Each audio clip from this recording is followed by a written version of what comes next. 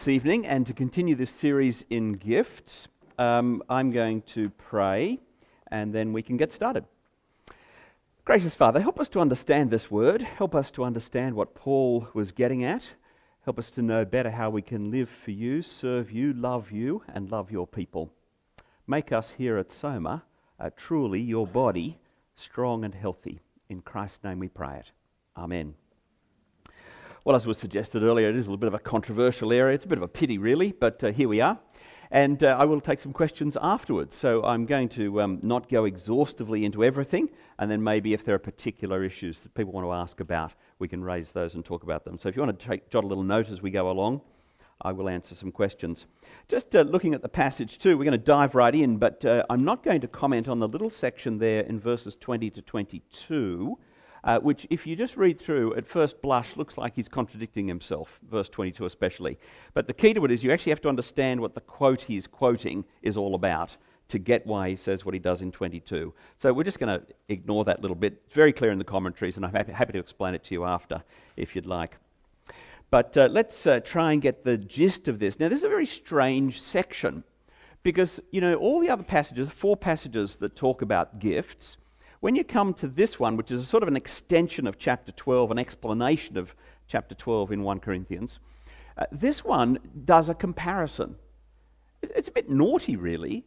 You know, you look at the other passages of Paul, and what he's all about is how all the gifts are going to work together. It's got to be cooperation. You can't look down your nose at one or envy somebody else's gift. That's just not how it's supposed to work. But then something's come up in the church here in Corinth, first century Corinth, and Paul wants to address it. And so he does actually make a comparison. And so that's why I'm doing these 2 gifts in the one night, is that we can actually look at them and get what Paul is on about, at prophecy and at the gift of tongues. So let me just refresh your mind, those first few verses. He's talked about eagerly desiring the better gifts, the higher gifts, at the end of chapter 12. And then in chapter 13 he says, but I'll show you a better way still. And it's all about love. This is worth noticing because, you know, if you just look around the 4 passages on gifts, so that's Romans 12, 1 Corinthians 12, Ephesians 4, 1 Peter 4. Easy to remember, 2 12s, 2 4s. If you look around those, it doesn't take long before he starts talking about love. And so he's got this chunky section, chapter 13, on love. Often gets read at weddings. We're not going to look at it now, and maybe I might finish the whole series with that, just to pay honour to the way these passages function. But that's some months off yet. So then he's talking about that, and so he's saying, you know, you got to love. But then he wants to come back to this issue. So he says, follow the way of love and eagerly desire spiritual gifts, especially the gift of prophecy. Now, just why that's so, we'll be looking at. For anyone who speaks in a tongue does not speak to men, but to God. Indeed, no one understands him. He utters mysteries with his spirit. But everyone who prophesies speaks to men for their strengthening, encouragement, and comfort. He who speaks in a tongue edifies himself, but he who prophesies edifies the church. Now, at one level, we shouldn't be too surprised that he elevates prophecy up like this, because we have got that other passage, and it comes up in another place as well. But Ephesians 4, if you think about that passage, that we're told about the gifts, the word gifts, which I'm calling the originating gifts, what Alan Hirsch was just talking about, the apostolic gifts, those gifts are there in order to train up others for ministry. So you have the apostle, prophet, evangelist, and we might say pastor, teacher. The Greek sort of suggests those things might be tied together. I usually talk about the 4.5 or 4-fold gifts.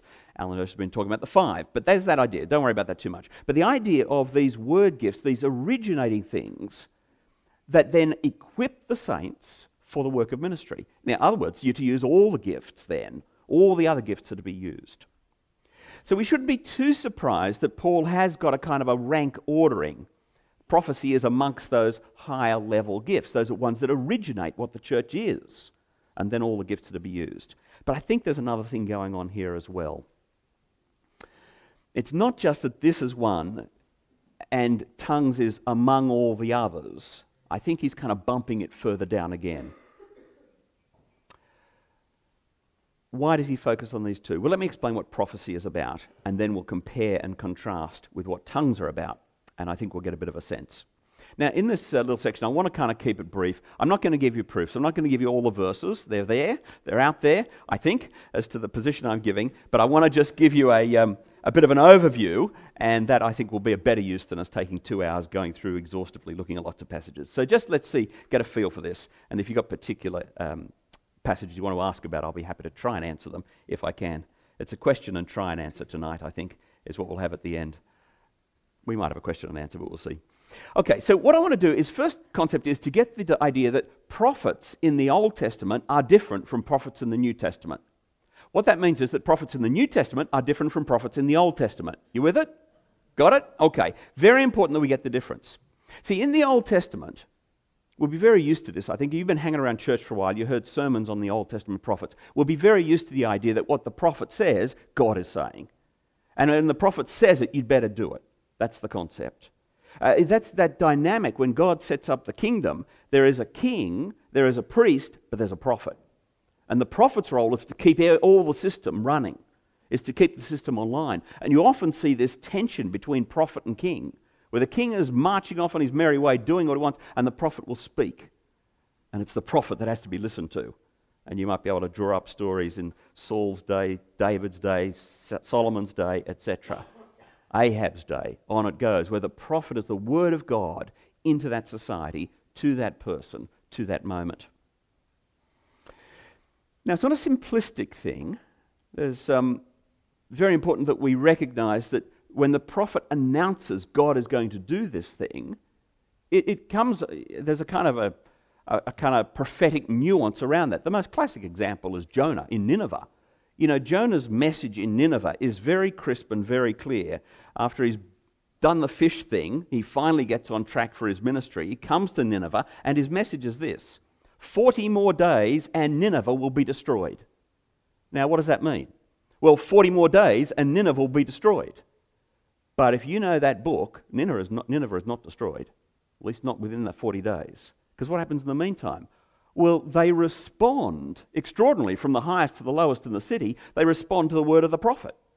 They repent and they throw themselves on the mercy of God, and God is merciful. And that's, of course, the dynamic of Jonah. The book is that Jonah's got this problem that he knows God will be merciful. So a message of judgment is actually designed to turn people to repentance. Now, sometimes the prophets are much clearer and long-winded in their explanation. They'll say things like, 40 more days and Nineveh will be destroyed unless you repent. But that's not what's in the scriptures, you see. So we just need to have clear that the words of the prophets, there's this kind of way that prophets speak. The aim is not to destroy Nineveh. The aim is to see the people repent, come to know the Lord and praise Him. That's what they do. So we don't want to have a simplistic view of how the Old Testament prophets' words function. But it's pretty clear the response to the Old Testament prophet is you obey it. What he says, you obey. That's the Old Testament prophet. Now, the New Testament is different from that. The New Testament prophets and the task of prophecy is a different thing. I would say the easiest way to get the point is that the Old Testament prophet is replaced in the New Testament, not with the prophets, but with the apostles. Old Testament prophets speak the word of God. New Testament apostles speak the word of God. And you see that's how Paul functions all the time. You know, there's a little classic passage earlier on in this chapter 7, 1 Corinthians 7, where he's talking about marriage and sexual relationships and all this sort of thing. And he says, not the Lord says this. He says, the Lord says this, the Lord says this. Then he says, not the Lord says this, but I say it. He doesn't mean this is a second order thing. He just says, oh, Jesus didn't say it. I'm telling you. In other words, you'd better do it. And so what we have is Old Testament prophet, New Testament apostle. So what does that mean? The New Testament prophets are. Let's think about that. It is what I would describe as applying the words of God into the community of God, into the people of God, or into the life of a particular person. So it is to speak the words of God, but not with the same authority as the Old Testament prophets. They speak the truth of God to a particular time, to a particular person. This is a wonderful thing. I want us to go away going, that is a really great thing to have in our church. But it's not the same as the Old Testament prophets. That's the apostles. So what we have then is this idea that the New Testament prophets are constrained by what the New Testament apostles say, by what the scriptures say today for us. And, just as a little aside, if you ever get anybody preaching and saying, I've worked it out when Christ is returning, you know they're wrong straight off. Okay, because it's a clear word from Jesus that no one knows. No one knows. So it's just some really that's a little easy one. But what does then the New Testament prophet do? Well, they are someone who speaks. It's the gift that is speaking the word of God into a person's life. Lower level significance. So if you compare, what's the response in the Old Testament of the prophet? It's obey it. To sum it up in the New Testament, you weigh it. That's the idea. You weigh it up. You work it out. You go, okay, I've heard what you've said. Let me now go and look at the scriptures. Let me think about what I know about God, and then I'll make a judgment. That's, I think, the key difference.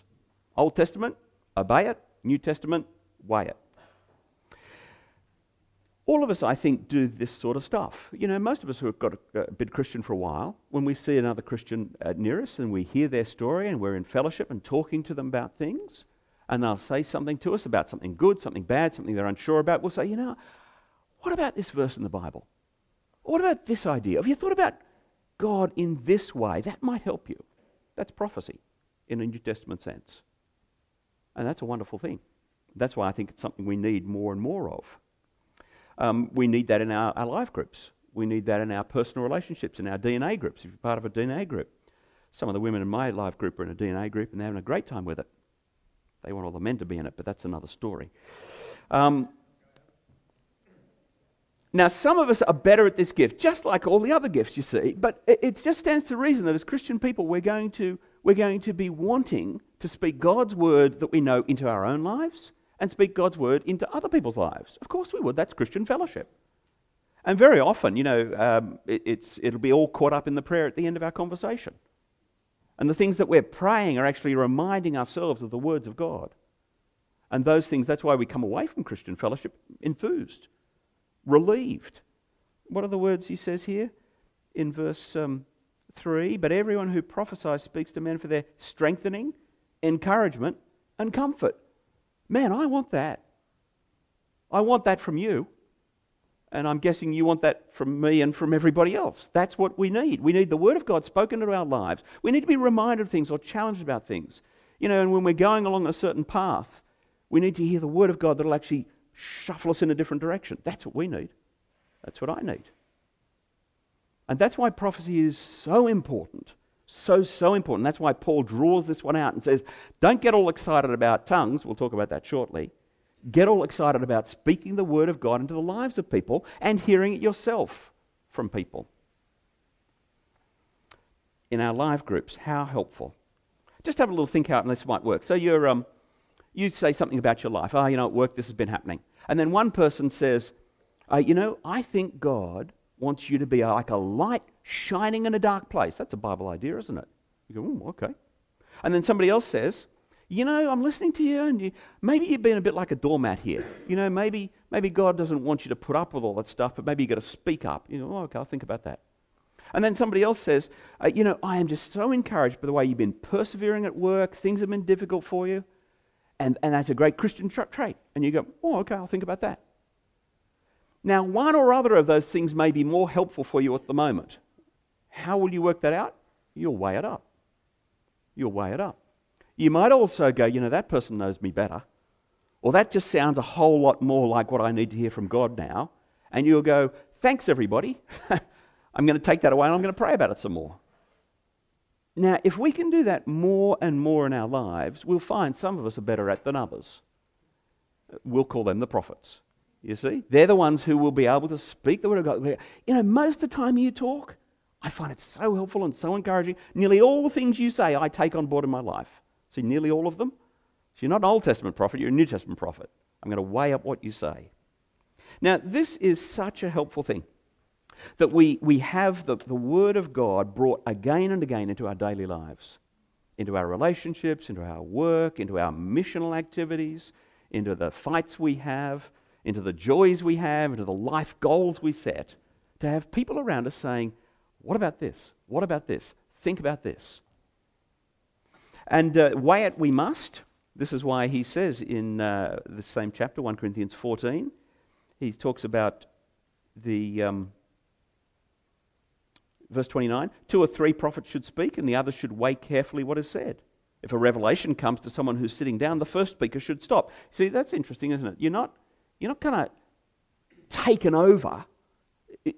God works graciously, gently in our lives. The Spirit of God is in us. So as the person speaking, you can stop speaking. It's not like, I've got to talk. God's put it on my heart. I've got to talk. No, Paul says the spirit of the prophets are subject to the prophets is the idea. Verse 32. So you take turn, you each take turn to instruct, to encourage, the words he uses there in verse 31. And so this is a very good thing. And this will make a difference in our fellowship.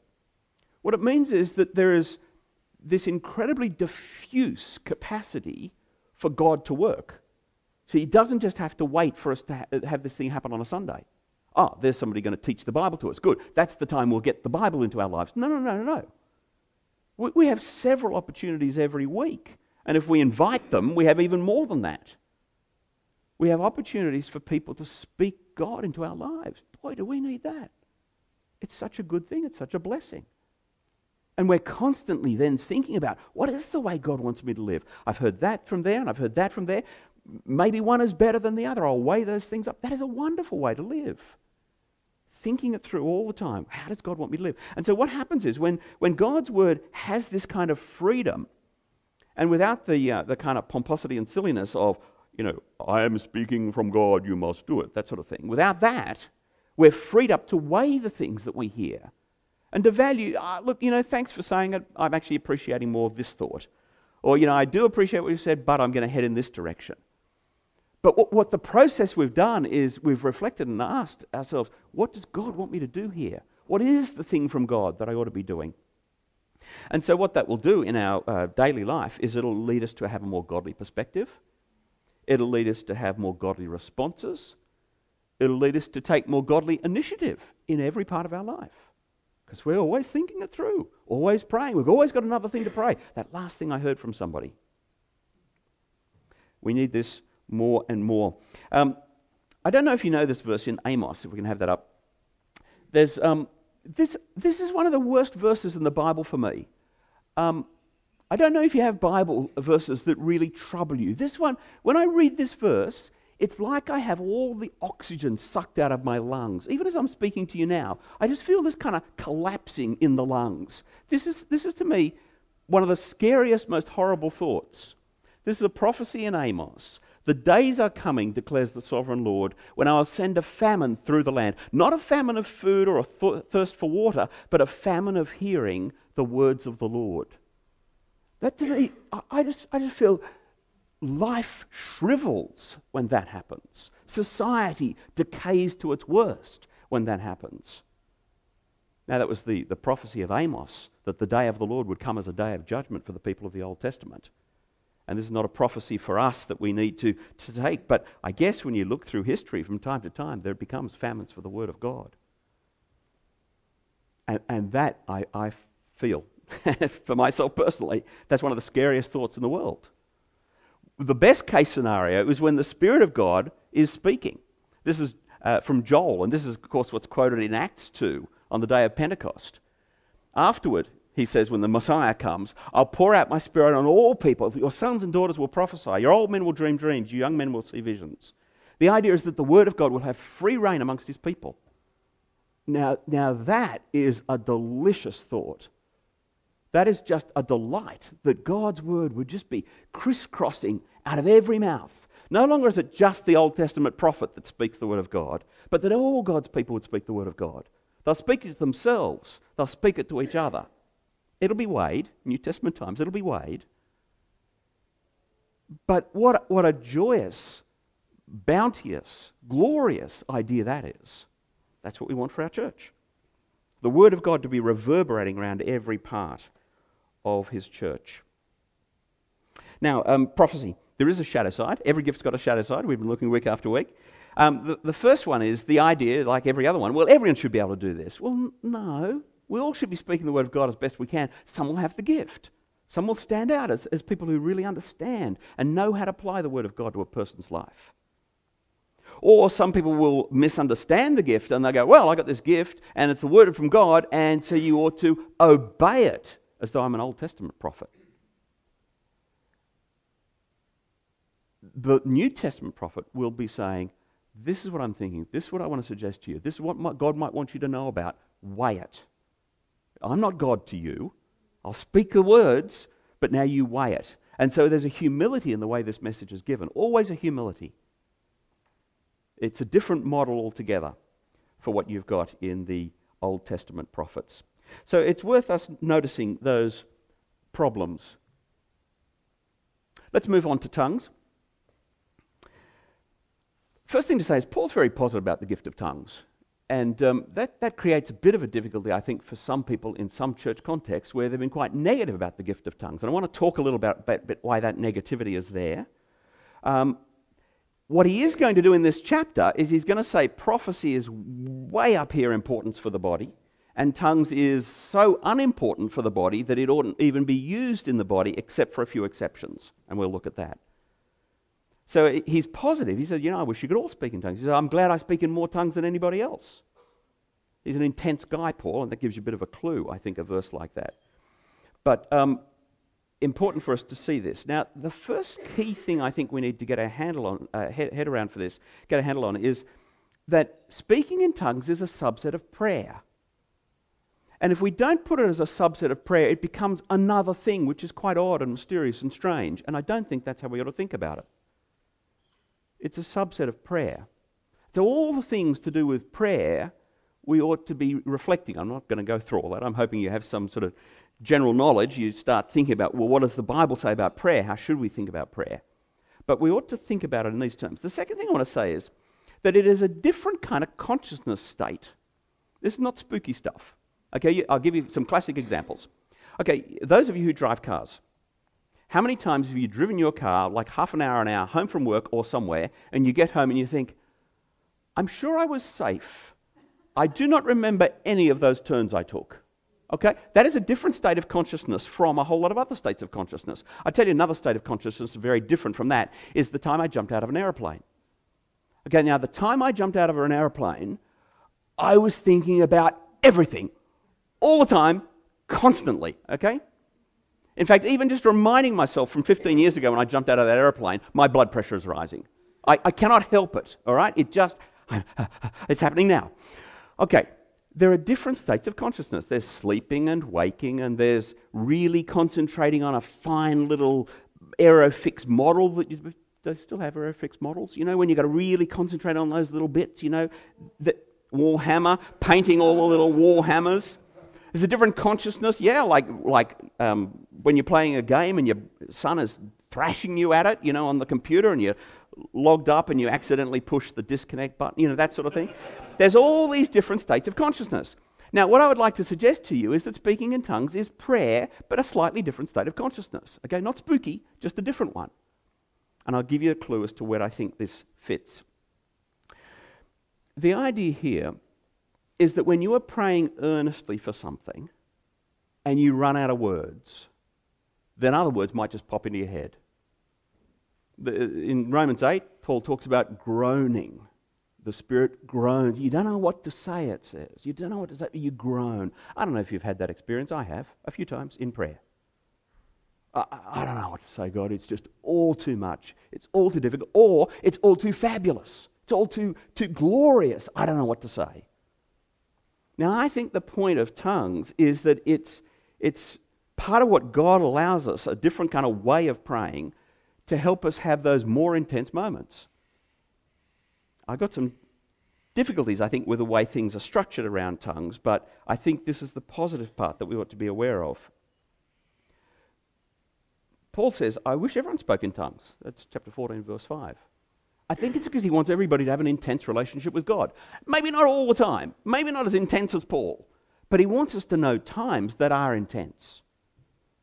I think that's what's motivating him. He wants us to have a deep emotional commitment to God. That's what prayer is. It's how we express it. A deep emotional commitment to God. It's interesting, I think, in verse 2, when he's talking about tongues for the first part in this chapter, he says, "For anyone who speaks in a tongue does not speak to men but to God. Indeed, no one understands him. He utters mysteries with his spirit." Now, when we hear the word mystery, we think it's something we don't know about. It's not how Paul uses the word at all. The word mysteries is the gospel known from secret times gone past, now revealed. Now revealed. That's the mystery of the gospel. So it seems to me that what he's talking about here is he utters mysteries with his spirit. In other words, there's something about the gospel message, there's something about what God has done, something about God that so moves the person that they are then starting to use a language that is not a human language. A groaning, a wailing, you could just find yourself crying someday over someone who doesn't know Christ. That would be an appropriate response to the gospel message. As you apply the Word of God and the realities of eternity to your friend, your family member who doesn't know Christ, an occasional tear would be appropriate. You may find yourself just muttering. You might just have this great time with God sometime. You're just hanging out, praying, praising, and you just run out of words. And you might just find yourself kind of happy about that. That seems to me a gasp of joy makes perfect sense in prayer from time to time. Let me just at this point say that I don't talk in tongues, but I've done all those things I've just described. You with it? Because I think there's a whole range of activities that we ought to be doing in prayer that is about the intensity of our relationship. I wish I experienced some of this stuff more myself. But I think this is part of how we ought to be reading this passage. So let me talk about the shadow side of tongues. The first one is when that type, I guess it's the same, everybody should speak in tongues. When that type of prayer becomes a criterion of some sort of spiritual reality, as though if you don't speak in tongues, you can't have the Holy Spirit in you. There's just nothing like that in the Scriptures. That's just not a Bible idea. It's been around strongly spoken for about 110 years. Big revival in Wales in 1901, 2, 3, shifted across to America. You might know some of this Pentecostal history. This stuff is all documented. The big revival. The idea that speaking in tongues was the key concept to show that you had the Spirit in your life. That's just not a Bible idea. And that is a big shadow side of this gift. There have been ebbs and flows in that concept here in Australia. In the 70s, 1970s, 80s, that was a really controversial thing in the church. What's happened in the last 20 years, Australian Pentecostalism has shifted way more conservative. You hardly ever hear that. You occasionally hear it taught, but hardly ever hear it taught now. Interesting too, a lot of the evangelical, more conservative churches have kind of shuffled along the Pentecostal and charismatic end of the spectrum, if those words have meaning for you. But the great pity is when somebody says, you're not really a Christian, or you're not a Spirit-filled Christian, unless you speak in tongues. There's just nothing in the Bible to suggest that. Another shadow side is where the private prayer, which is what Paul is really saying this is, goes public. That's a mess. That's the very thing he says not to do. And he's got an evangelistic purpose, an edification and an evangelistic purpose. If you're just muttering away in the corner, no one can understand you. What's the good of that, he says. He's almost rude about it. You just stop, would you? Is the kind of idea. Why? Because the fellowship matters so much. The building up of the body matters so much. So don't do something in the corner that'll be misunderstood by a new person coming in, or just won't help by those who are there. When the private goes public, it's a problem. The other problem I want to suggest to you, the shadow side of tongues, is that when it's ritualized, in other words, okay, everybody, we're now going to speak in tongues, let's do it. That's a problem.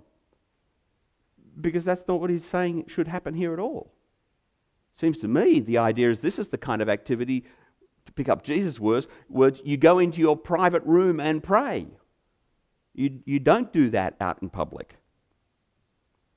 Now, there is that one variation on that, and that is when there's interpretation of tongues.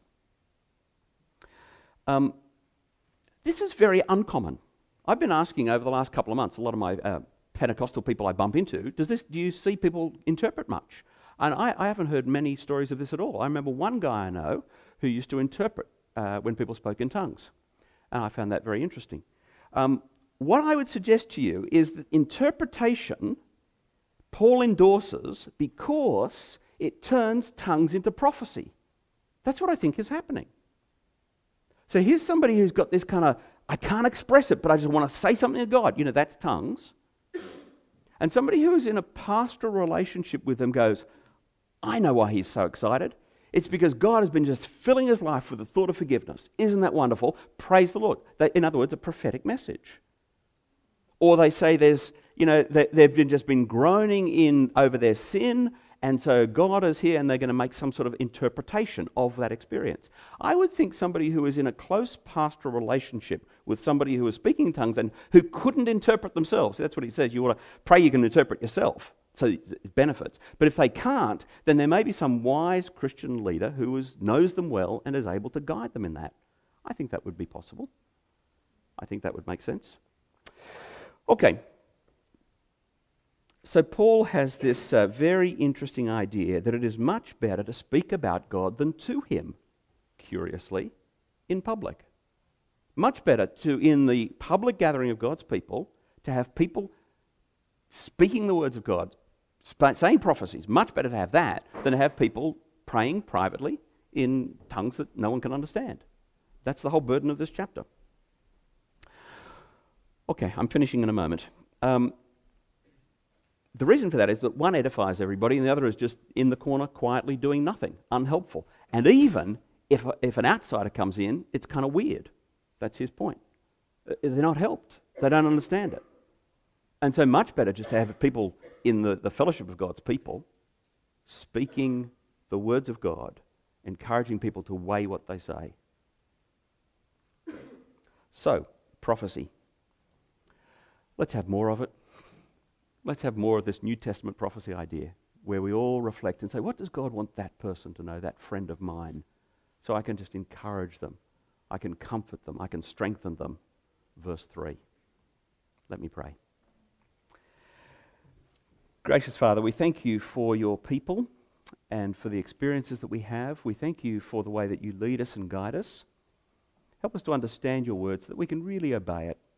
Help us to sort through some of the more difficult parts of all this so that we might live better lives for you. Father, I just pray now that nothing I've said would offend anybody or cause trouble. Help us, Father, to in fellowship work out what your word is saying and how to apply it best to us. Keep us from any sense of arrogance above others. Keep us from any disparaging of others. We pray this in Christ's name. Amen.